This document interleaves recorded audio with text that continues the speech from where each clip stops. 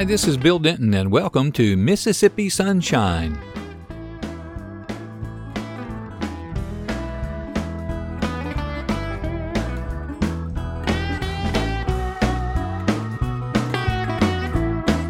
I'm really excited about today's podcast. I have an interview that I did just the other day with Marlo Kirkpatrick, an author who writes about the state of Mississippi. She is one informative lady, and I really believe you're going to like listening to this. If you ever wanted to know Mississippi in a nutshell, I would tell you this is the podcast to listen to. Marlo will give us just a ton of information. She is interesting, she's bright, she's enjoyable. You're going to really like what you hear in this podcast. Sit back, relax. It'll take a little while, but this is going to be a great program.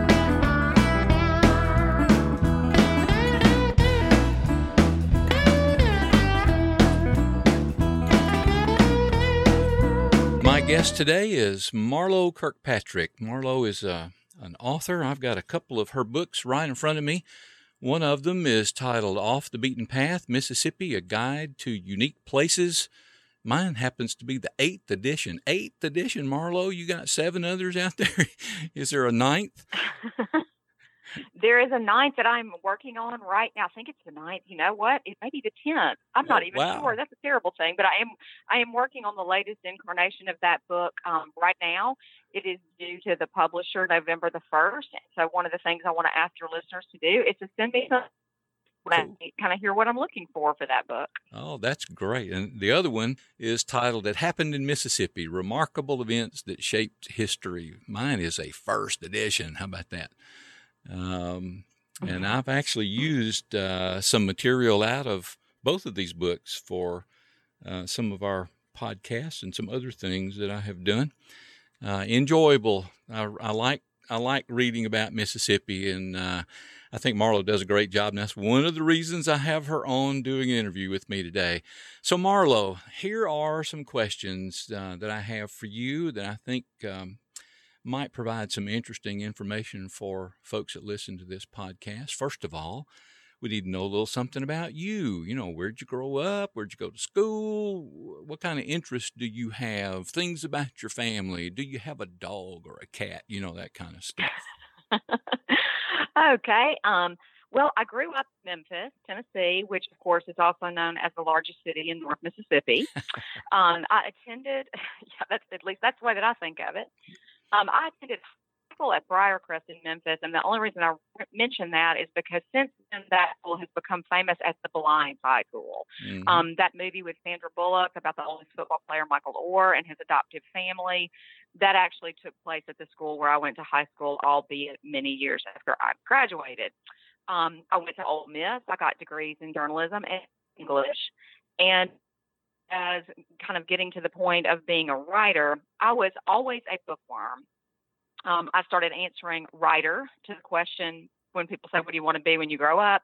When I was probably no more than 10 or 11 years old.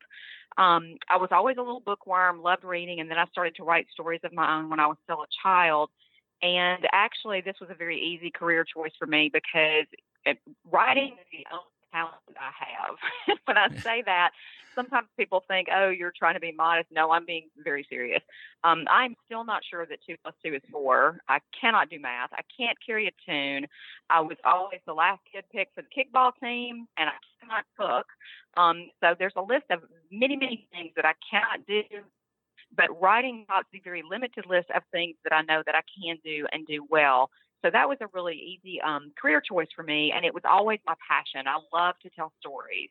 That's the first thing that really, I guess, instead of saying writer, I should say storyteller. I love to tell stories. I love to find stories and kind of flesh those things out, and that's been my passion ever since I was a child. You were asking about my family, and I do have a very interesting spouse, and my writing career led me to meet my spouse. I'm married to Stephen Kirkpatrick, and he is a professional wildlife and nature photographer. And I met Stephen because he hired me to write the text of a book for him. He was working on a coffee table book of photographs from around North America, and so he hired me to write that book. And we worked together for probably 6 months.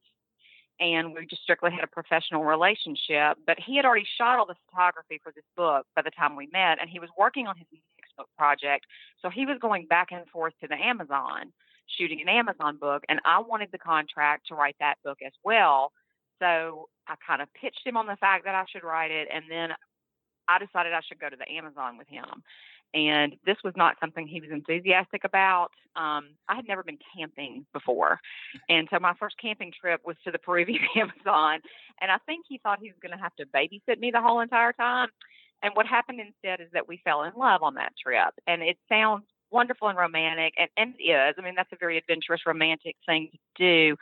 But when you fall in love in the Amazon, you know that it is real love because you do not look pretty. It is I'm covered with bug bites. I'm sweating. We're staying on this thing that is loosely called a riverboat. And just to give you an idea, the water in the shower came directly out of the river, and there was a filter that caught the big stuff, but little things would kind of filter. No electricity, so there's no blowout. I mean, it's pretty. So, if you fall in love in the Amazon, you know that it's true love, and we've been married 21 years. Since then, we actually went back to Peru for our wedding ceremony, which is about a year after we started dating. And we were married at Machu Picchu, which is, of course, the city of the Inca, the lost city of the Inca. And I tell people, I think we're married. The wedding ceremony was completely in Spanish. We were married by the mayor of Machu Picchu. And we have a paper that says something on it, and it either says you're married or it says you owe your life to the country of Peru and please send us all your money. I'm not quite sure which, but it was a beautiful ceremony. And so as far as we know, we're married, but I can say that those 4 semesters of Spanish that I took at Ole Miss, obviously I was not a very good student because I did not understand very much about my own wedding ceremony. Oh, that's funny. So that's a little bit about my family. That's probably more information than you wanted to have. Oh, but, no, that's great. That's a terrific story. And in fact, I love the fact that you describe yourself as a storyteller. I love stories. And I try to tell people that that's one of the things that is really true about people from Mississippi. We like stories. We tell stories. Absolutely. So, absolutely. I could tell you a funny story, but this is not about me. It's about you today. But remind me one day to tell you a funny story about me and the Amazon. I have not been to the Amazon, but that's totally my wife's fault. But that's for another day. Well, she may be a smart person because I'll tell you one more story about the Amazon. Stephen and I did 2 books on the Amazon. One is a coffee table book, and it's my favorite book project that Stephen and I have ever done together, and we've done several. But the book is called Romancing the Rain, and it's photographs of the Amazon, but the text of the book is about the nature of love. Mm-hmm. And that sounds like a disconnect, but it works in practice. It's the first phase is enchantment. Oh, she's beautiful. The place is beautiful. The job is great. The second phase is disenchantment. Well, now I've seen her without her. Third phase is maintenance or longevity, where you decide you're going to really work on this. And then the fourth phase is forever. We're going to stick it out. Well, went on several expeditions to the Amazon, and some of those are better than others, but there was one trip we went on that was really, for some reason, I had a very difficult time on this trip. And I was kind of used to the heat, the humidity, the bugs, the snakes. But on this one trip, we spent about 6 weeks there in this very remote location. And I was very, very, very ready to come home at the end of that trip. And at one point, I was complaining about something. I will confess, I was griping, and my husband said, "You know what? You're just too high maintenance." And he said, as soon as those words came out of his mouth, he wanted to reel them back in. He said, "I'm sleeping with bags of snakes all over the floor in this hut in the jungle. This morning, I woke up with a cockroach waving its antenna at me from the bristles of my toothbrush, and I had a mouse opossum chewing through my mosquito netting by my ear in the middle of the night. Don't you ever tell me that I'm high maintenance again." And he said, "You're right, you're right." So if you have a story about your wife and the Amazon, I'm thinking it probably has that kind of an outcome somewhere in there. it would. Let me just say, it prevented such outcomes. So there you go. Okay. All right, that's some great information. That tells me that we have another connection that I really wasn't aware of. I went to Ole Miss, and Oxford is my hometown. So, awesome! But I haven't lived there in 100 years, and it's It's quite a different different. place than it was when I was growing up there. But I love Ole Miss, love Oxford, go Rebels, hotty toddy, etc. All All right, right. I'm right there with you on that. Okay, so that tells me a little bit about how you got to Mississippi, but what made you want to write about Mississippi? I mean, it's one thing to move here and live here, it's another one to write about the place. So, Well, as I said, I'm a storyteller, and Mississippi is full of stories that beg to be told. Um, the stories here really tend to find me. I haven't really had to go out and seek out a lot of things. I think that comes from being curious and asking questions, and also probably from talking too much. You can probably already tell I'm very extroverted and I love to meet people, and I like to listen as much as I like to talk. Some of my best stories have developed when I set out to write about one thing, but then I followed an unexpected path that led me to something else. I've gone to interview people for magazine stories and found out they have a side story that's more interesting than the story I was sent to write about. And as far as writing about the place itself, the off the beaten path places and the ordinary people who are doing extraordinary things to me make the very best stories. We have wonderful museums here. We have wonderful attractions that are promoted here. But to me, it's the quirky things that are the most interesting. And it's these people no one has ever heard of, in addition to our many famous celebrities. It's the people that most people have never heard of who've done something interesting that I like to talk about. And I always have the best cocktail party conversation of anyone because there always tends to be some person I've met or some place about. That's kind of where it comes from me. It's not even experiencing something for myself as it is. I'm already writing that. I'm going to share it with other people. And in Mississippi, they really do. Those stories really do tend to find me. that's great. I think that's true. Things kind of bump into you, you weren't expecting them, and sometimes those are the very best things. In the book that you wrote, Off the Beaten Path, Mississippi: A Guide to Unique Places, you wrote something in there that I thought was really good. You said Mississippi is not merely a landscape, but a state of mind. Man, that's terrific because I have actually lived in a lot of places in the world, but I really believe that's true. So, flesh that out for me a little bit. What do you mean by that? That Mississippi is not merely a landscape, but a state of mind? Well, Mississippi is a unique place, and probably everyone says that about the place that they're from. But kind of in the same vein as that is one of my favorite Faulkner quotations. He said, "To understand the world, you must first understand a place like Mississippi." Mm-hmm. Mississippi may seem very simple on the surface to people, but it's actually very complicated. We're known for hospitality, but we're also known for this hateful past, civil rights, and some very negative things. Mm-hmm. We're known for brilliant writers and artists and musicians, but we're also known because we have a poor education system here, and we are the poorest state in the nation. We're poor, but we're also the most generous state in terms of charitable giving. So Mm-hmm. there's a lot of dichotomy about Mississippi that makes it unique. And I think in general, people are shaped by the land where they grow up and the land where they live. And I don't just mean like the place, but the actual land, the topography of the land. Um, for example, the Delta Blues would not be the Delta Blues if they hadn't been in the Delta. I mean, there was Right. nowhere else that music was going to be born. We have a unique personality in Mississippi. The state has a unique personality. And I think that all of our writing, our music, our art, our food, everything is an expression of that personality. And I also think that the slow pace here and the lack of distractions, which is kind of another word for not a whole lot of stuff going on, influences our creativity. Think about it. If you live in New York City, okay, I'm a writer, and if I live in New York City, I would probably never write anything because there would be so many things I'd want to go do and experience. There's a Broadway show I want to see, or a museum I want to go to, or this or that. We have a lot of things here like that that are wonderful, but we don't have as many distractions. And I think that boredom sometimes is a great city. If you are sitting in some remote rural area and there's going on around you, you tend to make up things in your head to go that are going on around you. That's how people write. You may decide that you want to create a painting because you don't have a lot else going on that day and you saw something that caught your eye a while back.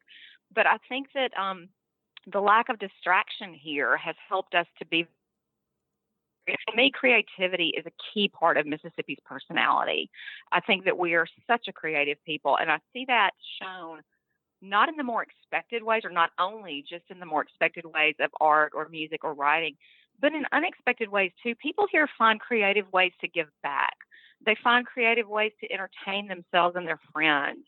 They find creative ways to show love to one another. It's a very, very creative place. And I think that that's a part of our personality that people outside the state maybe don't know about. And I wish that they did. Yeah, I think that's right on target.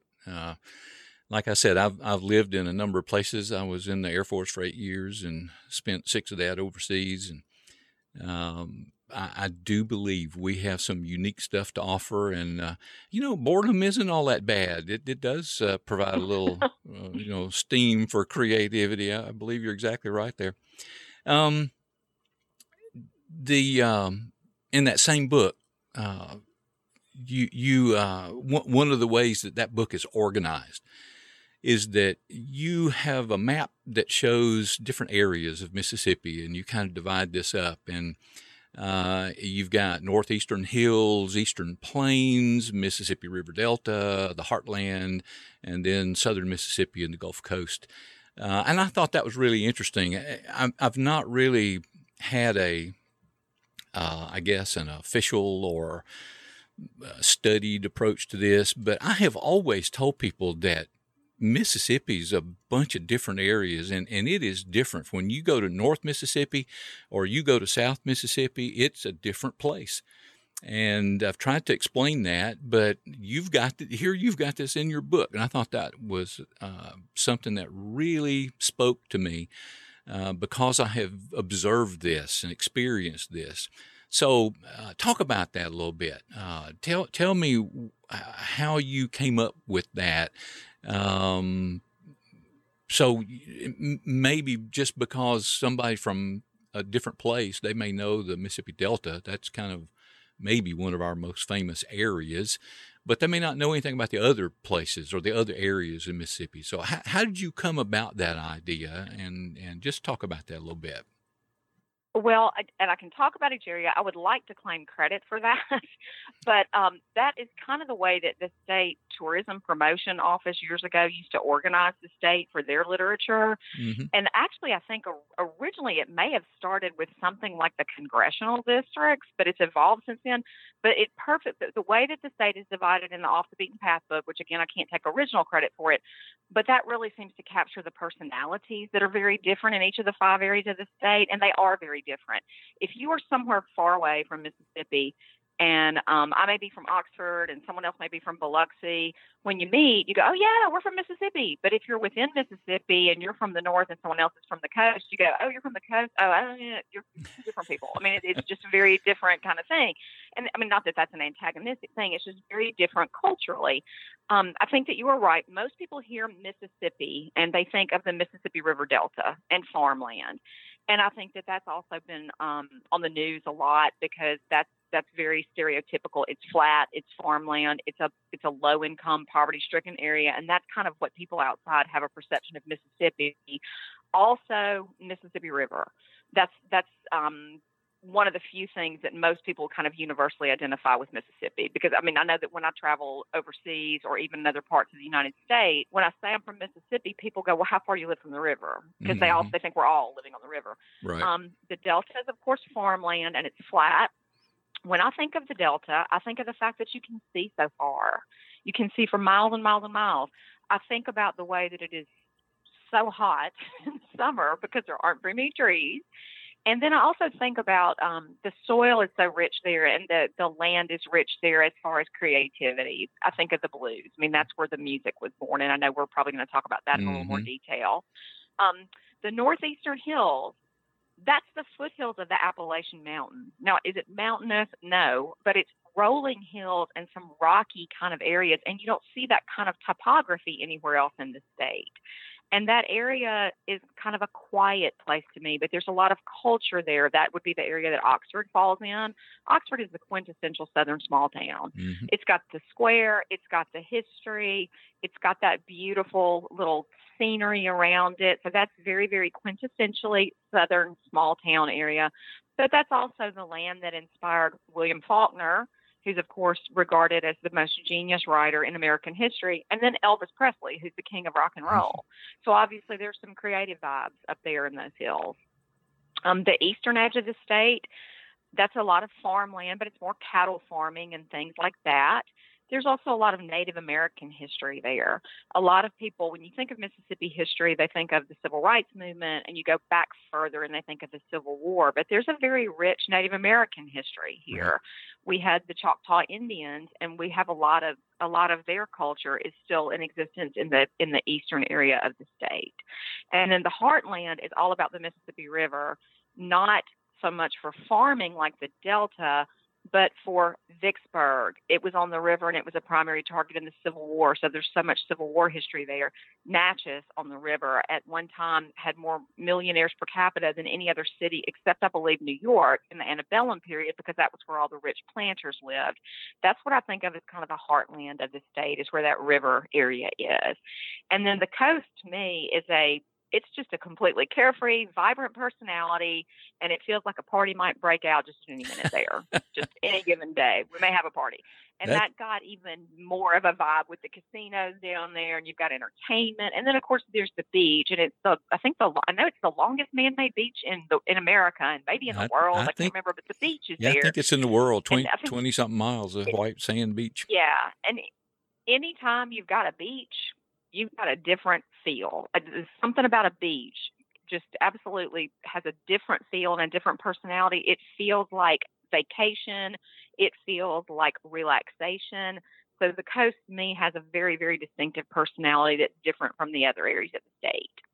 Yeah, I think that's right on. And sometimes I tell people that ride along the coast. Now, this may not be so much true if you go one county north of us, but right along the coast, the three coast counties, I think we sometimes have much more in common with South Louisiana than we do with the rest of Mississippi, but culture-wise, and that may just be my perception. But our food is very much like Louisiana food. Music down here is sometimes a lot like Louisiana food or Louisiana music, and we have a lot of affinity to that, and that's why some of my friends up in North Mississippi are bothered when I tell them my second favorite football team is LSU. But don't tell anybody I said that. I understand. My husband went to LSU, and so we have a mixed marriage. And he's a real Cajun. He's from way down in South Louisiana. So I understand all about that Cajun stuff. And then also, Houdat. Got the big Houdat community down there on the coast as well. That's right. That's exactly right. Yeah, we're big Saints fans, Archie and all that stuff. So that goes back a long way, but it's fun. It's fun stuff. And you're right. I told somebody a couple of years ago, they had just moved to the coast and they were wanting to know, some things about the coast. And I said, you need to relax down here. I said, that's the biggest thing I can tell you. Just relax. We're slow down here. Nobody gets in a hurry. So if you don't believe that, come drive Highway 90 when stuff's going on. You'll definitely slow down. You mentioned earlier about the Delta being the home of the blues. And, I love blues music. In fact, I try to pick blues music as my intro and exit music for this podcast. But so why do you think the Delta produced such a marvelous kind of music? Well, the blues is born out of hardship, and the actual music itself was born of the chants, the work chants, the chants, and the songs of slaves who were brought here, and incorporates elements that they brought to this country from their homelands in Africa. So it truly is America's only original music. It originated in those fields, and from there it influenced jazz. The blues influenced rock and roll. Mm-hmm. And so I like to tell people every note you hear on the radio has its roots in Mississippi. And it's interesting when you travel through the Delta, when you go to the Blues Museum, when you go to Ground Zero, when you go to these places and look at the guest books, people from all over the world come to the Mississippi Delta because of that blues trail. Right. They want to see where the music started. And Eric Clapton, I know, credits a lot of his music to influence from Muddy Waters. I'm trying. There's who is the other group? They're down there all the time, and now I can't remember. There's another group, very famous British rock band, all the time coming down there to feel the vibe. A lot of musicians like to go stay at the Shack Up Inn in Clarksdale, Mm-hmm. which is a collection of actual sharecropper shacks that have been moved to one site, and they rent it out as a bed and breakfast. Or no, they call it Mississippi's earliest B&B bed and beer. That's what's on the T-shirt. But they have a lot of musicians who want to come right in those shacks because they feel like they are picking up the vibe of that original music. Yeah. So that's not just something that Mississippi stuck on a road sign or a T-shirt. It's actually true. That's where the music started. That's where the music came from. And all these other musicians, American musicians and American musical art forms, they all owe Mississippi something for that. Yeah. We started that here, and it's something that I think everyone in Mississippi can be proud of. We've got some things in our history with racial relations that have been very tense, but I think if you ask anybody from Mississippi, you know, what are you really proud of that we export, people would say the blues. Yeah. I think that's exactly right. And you know, it's one of the things that we human beings are kind of guilty of. If we've got something in our backyard, we tend to ignore it. We'll travel 1,000 miles to go see something else, but we ignore the stuff in our own backyard. Maybe more Mississippians need to go check out the history of the blues and what all is going on in the Delta. There's a lot of good stuff up there. Absolutely. Absolutely. And that's, you know, one reason we get the Grammy Museum. The only Grammy Museum outside of Los Angeles is in Cleveland, Mississippi. Yeah. And that would seem like a very strange place to put this high-tech, wonderful Grammy Museum, but it's because we have more Grammy winners per capita than any other state. Well, why do you think all these people have this musical talent? Maybe it's just something in the soil. I don't know. But that is recognition on a national level of the importance of Mississippi to music. Yeah, and all is. of that started with the blues. Absolutely. Well, you mentioned a little bit about this, but I don't think you can talk about Mississippi without recognizing at least some of our faults. And race relations have often been tense and violent. I think that the state is making progress here. My personal opinion is whoever you ask about questions about race relations, it sometimes depends on the person and their own experience. But having said that, do you think we're making some progress in a more positive way, or are things improving, you know, when you bring up this particular topic? And again, this would just be based on my personal experience, as you said, but I think so. I think that for a while there was, of course, you have the dark period. You have some very negative times in the state.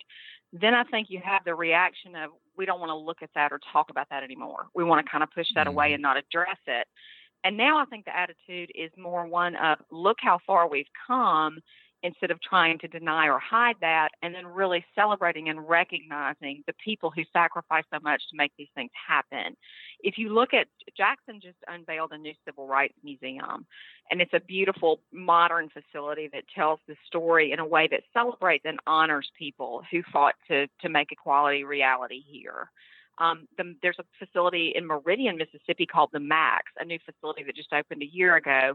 It has a Hall of Fame, and it has all of these wonderful interactive exhibits. It's a tribute to artists and performers, and I believe that well more than half, I can't remember the exact percentage, but well more than half are people of color.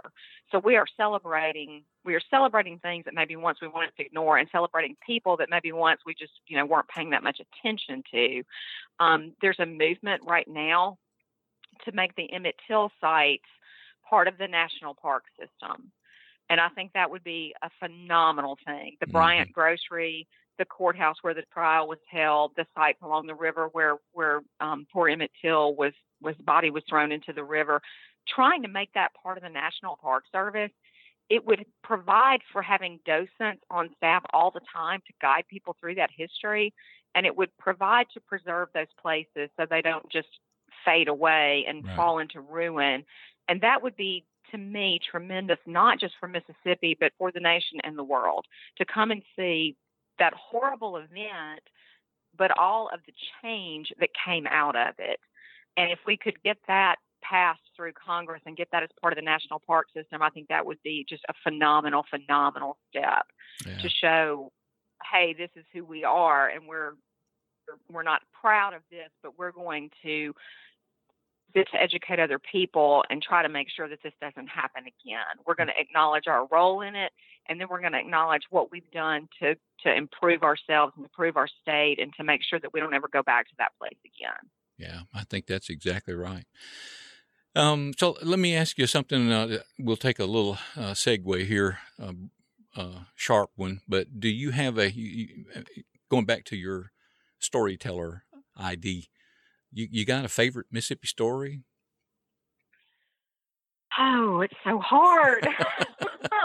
Well, I've got some different categories of stories. Okay, that'll work. I love the quirky stories. I love the weird stories, and I like the scary stories. I like the story of the Lady in Red. Mm-hmm. This is a woman who had been dead for over a century, and she was unearthed on a farm when they were doing some farming work, and she was buried in a glass top coffin, and no one's ever figured out where she came from or who she was. I love the haunted mansions and the ghost stories down in Natchez. There's a grave in an old country cemetery in Carrollton that gets decorated for Christmas, and it has lights and music on a timer and its own electric meter. And if you are just walking or driving down this very remote country road, when that timer goes off and these lights come on and Christmas music starts playing, I guarantee you it would scare the hell out of you. Oh, that's funny. I love those things. I love the individual artists and the people who have little museums in their houses. I've met several of those. L.V. Hall was an artist in Kosciuszko, and she painted junk, like actual junk from the junkyard. Mm-hmm. And she had a really distinct painting style. She would paint washing machine agitators and old rotary dial telephones, and people would bring her their old stuff to paint. And every inch of her house was covered in that stuff. And when my stepchildren were very young, I took them to go meet her. And they were kind of scared of her. She was very different. You're in her house, and there's all this stuff everywhere. And she just would sing gospel tunes to them. She grabbed them and hugged them. And she was an African-American woman. And she said, "This black won't rub off on you," and just friendly and sweet. And I bought some of her pieces for maybe $5 or $6. She passed away, and now her work is in the permanent collection at the Mississippi Museum of Art. But I got to meet her in person. I got to meet Reverend Dennis and Margaret of Margaret's Grocery outside Vicksburg, which is another folk art kind of crazy project that looks like Legos stacked on the side of Highway 61. I got to meet them before they died.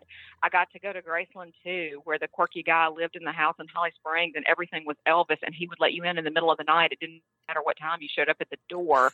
And the thing about these people is they're just unique, or sometimes just a little odd people who are doing this because they want to do it and because they have a passion for it. And when they die, their gifts die with them. Yeah. And so if you don't go out and see those things, you will never have another chance. You will never have another chance to meet people. So I always encourage people to get out there and see it. If you hear something about that, it may be a little strange. You're going to knock on this door, but it will be the best thing that's ever happened. So I love those kind of stories. There are some things about Mississippi that I love. One of them is the fact that we really do all seem to know each other. We had friends who came to visit from Vancouver, and we took them on a tour of the state, and we didn't plan it this way, but almost everywhere we went, from the coast to up north, we kept running into people that we knew. And we were at, just an example, we were at the Walter Anderson Museum, and it was closed for a wedding. But the curator there is a friend of ours, and she said, "Oh, just come on in. Don't worry about it." Well, the people who were getting married, we ended up knowing them too. And so everywhere we went, and these friends from Vancouver said, "This is weird. You really all are related to each other." And then they loved our friends. They go, "Oh, you're from Canada." We took them to Mary Mahoney's.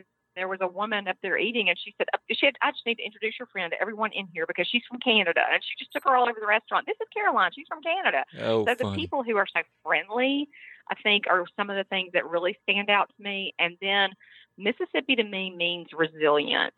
There are so many stories of resilience if you look around.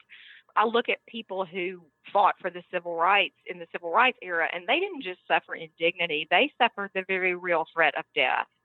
And they kept on fighting. And if you look at photographs from the lunch counter sit-in at Woolworth, that kind of tells you how awful it actually was. Mm-hmm. The resilience of those people is amazing. We're a different place because of them. I look at the coast after Hurricane Katrina. it was wiped off the map. That was just unbelievable. But the next day, people were spray painting stuff on the ruins. We'll be back. You can't keep us down. You know, Katrina 1, Coast 0, but we're coming back. And they did come back. That's true. And without a lot of fanfare and without a lot of drama, people just kind of dig in and do what needs to be done. And I've written a lot of profiles of ordinary people who will never be famous, but they've done incredible things. And a lot of times what they're doing is not for their own benefit. It's something they're doing to help other people. And I think that being from Mississippi has a lot of what gives those people the grit to do those kind of things. That's kind of an attitude here. We're just a very, very resilient people here, and I'm very proud of that. Very, very proud of that fact. Well, that's a terrific assessment, I think, of our people. You're right on target. Marlo, tell me what's in the works for you. What you got coming out soon, and maybe a few words even about your husband's photography. Let's slip that in while we're talking here. Yeah. I am working on the next edition of Mississippi Off the Beaten Path. So if people would like to, could I give them my email address? Is that okay? Sure. It is Marlo Kirkpatrick at Comcast.net. And I would love to hear from people around the state who've got, as we were talking about, an interesting little museum in their house, some strange thing they're doing. Cool places to eat. There are lots of really unique restaurants in Mississippi, and not just unique because the food is good, unique because it's in a strange place or there's a weird atmosphere or something that makes it really quirky and unusual. I want to hear about all those things. And so I would love to get some tips from people to help me with that book. I'll be doing a lot of traveling this year. I'm going to try to do most of that in the fall when it's not quite so hot, but I'll be doing a lot of traveling around the state. And so I would love to have some tips on where to go. And then my husband and I have done, before we were ever together, he did a book called Wild Mississippi. Then we did a book together called Wilder Mississippi. Well, you know, you got wild and wilder, you got to have wildest. So his project right now is Wildest Mississippi. And he is always looking for people who've got some kind of interesting animals on their property. And I know this can be kind of hard to track, but, you know, bobcats and wild boar and that kind of thing. Albino animals, that kind of thing. He's always interested in hearing about that. And so if you want to pass those tips on to me, I can share those with him as well. That sounds great. Marlo, thank you so much for spending a few minutes with me today and talking about Mississippi. This is just terrific. Exactly the kind of stuff that I want to put on this podcast.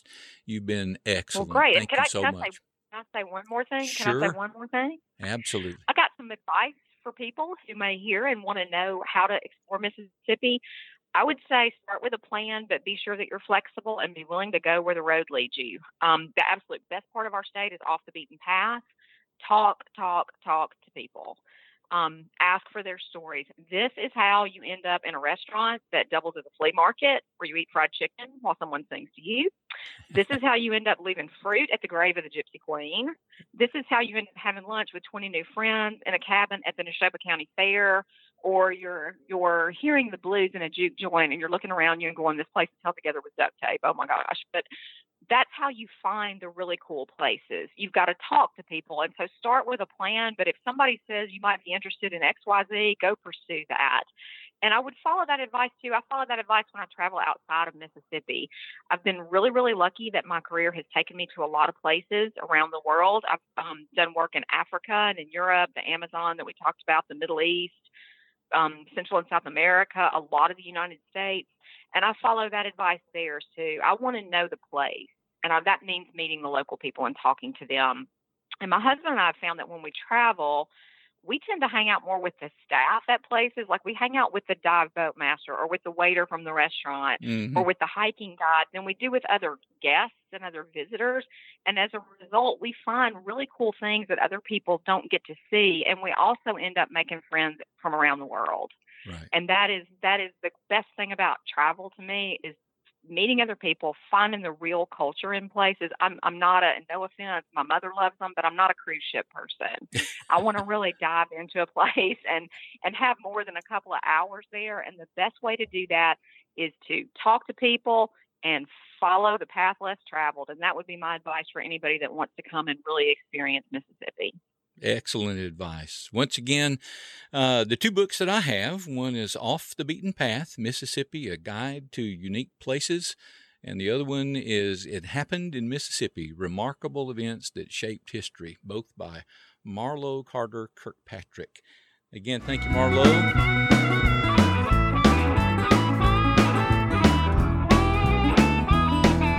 Well, that was something, wasn't it? Thank you so much to Marlo Kirkpatrick for being our guest today. I just love talking with her. She is just a fountain of information about Mississippi. I encourage you to take a look in the bookstore, find Marlo Carter Kirkpatrick and her books. You won't be disappointed if you're interested at all in modern-day Mississippi. Great, great author and such an enjoyable guest. Thank you so much, Marlo. Look forward to seeing you again maybe sometime soon in the future. This is Bill Denton with Mississippi Sunshine. Thank you for listening to today's podcast. I hope to see you soon.